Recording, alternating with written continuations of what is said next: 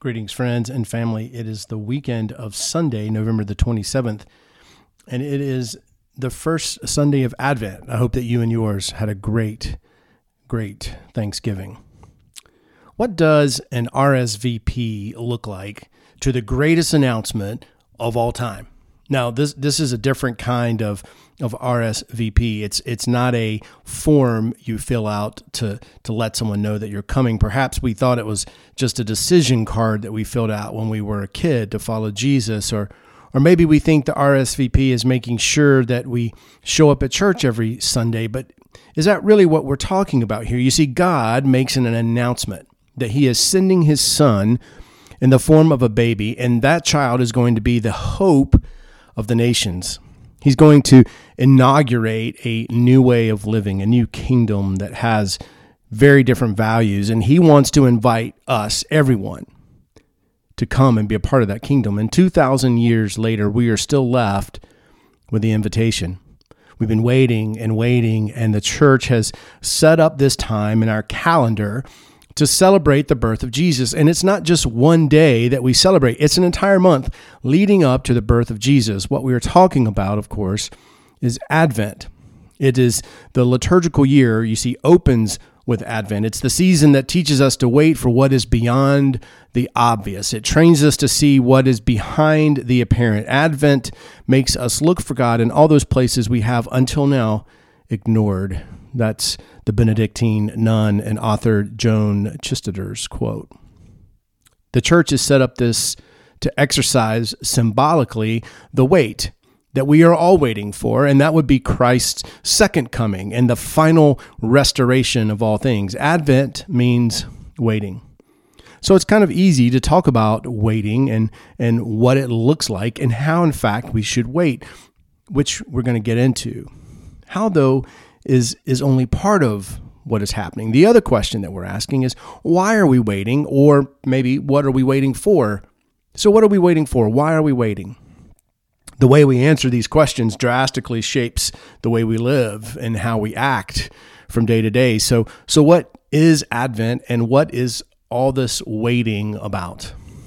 Well, Advent at some level is the waiting for Jesus Christ's return and setting all things right. It's trusting in his promise that he is going to do what he said.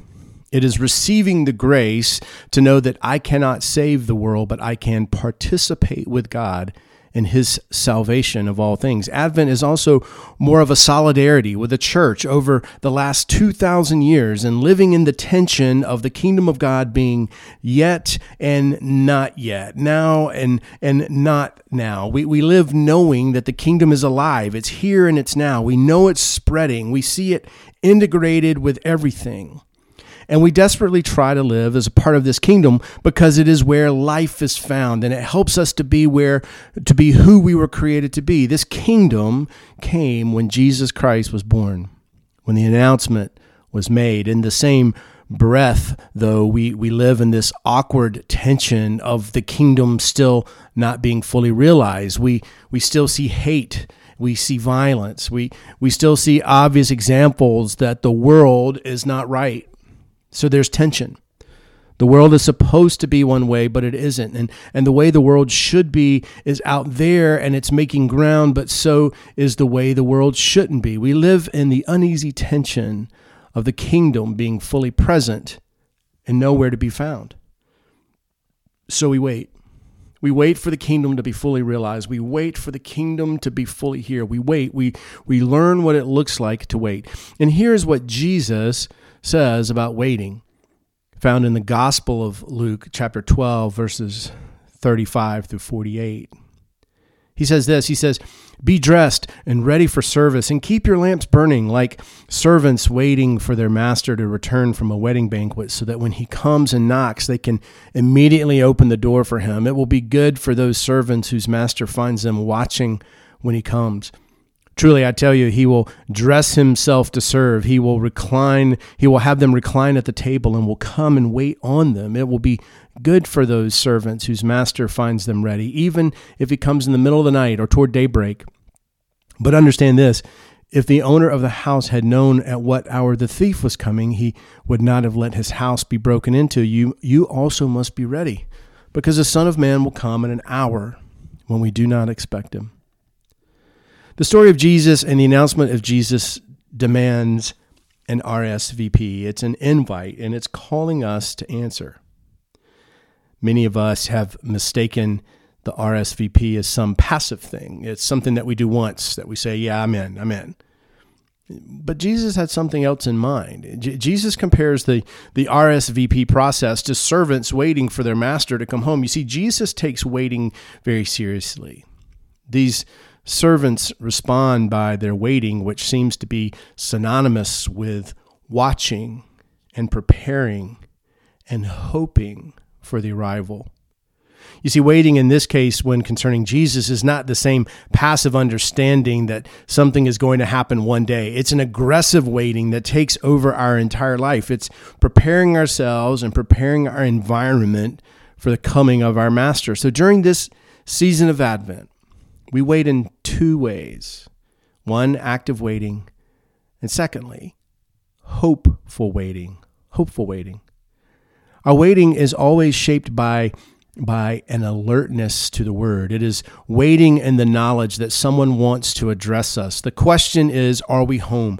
Are we at our address, ready to respond to the doorbell? We need to wait together to keep each other at home spiritually so that when the word comes, it can become flesh in us. That is why the book of God is always in the midst of those who gather. We read the word so that the word can become flesh and have a whole new life in us. Those are the words of Henry Nouwen. Are we ready? Is our house ready? What are we doing? You know, the scriptures are full of this language of waiting, and it doesn't mean to just sit around and impatiently sort of twiddle our thumbs for something. 1 Corinthians chapter 4 says this, "Therefore do not go on passing judgment before the time, but wait until the Lord comes, who will both bring the light to the things hidden in the darkness and disclose the motives of men's hearts." And then each man's praise will come to him from God. And then in Hebrews chapter 9, "So Christ also, having been offered once to bear the sins of many, will appear a second time for salvation without reference to sin to those who eagerly await him." And then Romans 8:23, and not only this, but we also ourselves, having the first fruits of the Spirit, even we ourselves groan within ourselves, waiting eagerly for our adoption as sons and daughters, the redemption of our body. See, this isn't just about being aware. This is about ordering our lives so it's consistent with what is coming and what is real.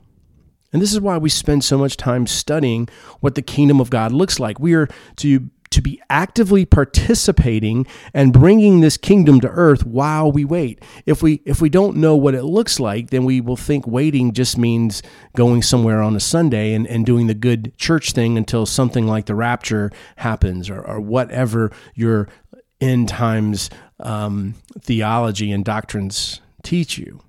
And that kind of waiting is a waiting of something to happen so that we can get out of here. It's an escapist theology of rapture or of us leaving this earth. When we ascribe to that form of waiting, we end up being devoid of responsibility or action while we sit around and quote unquote wait for something to happen. But waiting the way that Jesus is speaking about is as a community, creating the right environment for our waiting to manifest itself into some kind of active participation. And the second type of waiting is hopeful waiting. This isn't wishful waiting. Wishes are when you wait for something specific and then when you don't get it, you get depressed. Wishful waiting is like trying to control the future. But hopeful waiting, well, that's open-ended. And it's left in the control of the one who made the promise, Jesus. You see, hopeful waiting it's wet cement. It's why we have such a hard time with it. We tie our waiting in with our wishes for how things should happen rather than tying it into the promises that tell what will happen.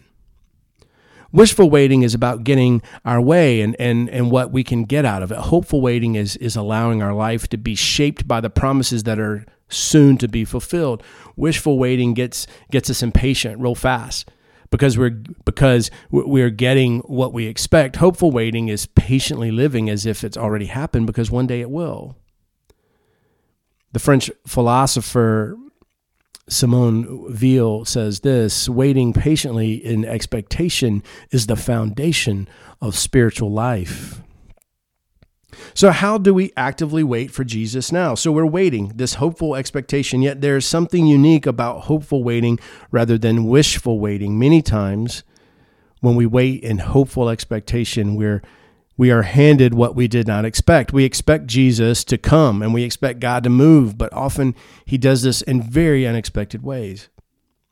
The Jewish people expected a Messiah, a ruler, a king, and they got that, but he came as a baby. He lived among us, and then he was crucified.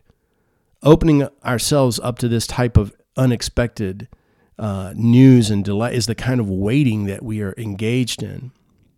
When a pregnant woman waits in expectation for her birth, she starts to grow outwardly. Her body starts to change and to prepare itself, while the promise inside of her starts to press up against her belly, push up against it, revealing its anticipation to the world. It's something new that we are waiting for this Advent. Well, similarly, we wait for God to do something new in us and bring us fully into this new creation, all the while living out these values now. Advent is about forcing our individual selfish schedules into a larger schedule of God's plan. It forces us to acknowledge what we are actually waiting and longing for something. That same longing we have for things to be set right is the same longing that Israel had for Jesus to show up. It came unexpectedly. It came as a baby, but it came. And so now we wait again, longing for that second coming, for the kingdom to come fully. And blessed is the slave in whom his master will find working when he arrives. Let's don't be idle. Let's be active. Let's already be about the master's work, constantly advancing his kingdom while we wait for him to make that final move. Let's be a pregnant community, preparing every possible way for promise to be fulfilled. We aren't preparing because the promise won't happen if we don't. We are preparing because we want to be prepared. We prepare for the same reasons a mother prepares to have her child. We want to be ready. We want to be full. We want to fully experience everything there is about it. We don't want to be asleep. So while we wait, let's be sensitive to the signs and the movements of the promise. Jesus' followers had to change and be shaped by the promise because no one was ever expecting the promise to come as a baby in a manger who would eventually be crucified on a cross. They were attentive to the movements of what was happening around them so that they could change their understanding to see where God was moving and what, in fact, he was doing. Their waiting consisted of them listening and being aware of how they should live. And that same message is found with John the Baptist in waiting for the Messiah. Repent, for the kingdom of God is at hand. This is how we wait. We repent. This isn't a call for all those who have said some prayer of repentance to tell everyone else who hasn't to say that they're sorry for all they've done wrong. It's a call to join in with the church in waiting for Jesus to make all things new. It's a call to radically shift the focus of life and start living as if we were already a new creation. This isn't just a guilt thing. It's not even a thing we say. Repentance is a way of waiting actively with our lives and turning into a direction that fulfills the kingdom that is spoken of. Repentance happens when communities of people take what was once a negative, hateful, and death-dealing way to live and turn it around so that they're positive, that they're loving, that they're life-giving. When Jesus says repent, he is saying that our entire lives should match up to this kingdom that is here and now, everything, every single part of it.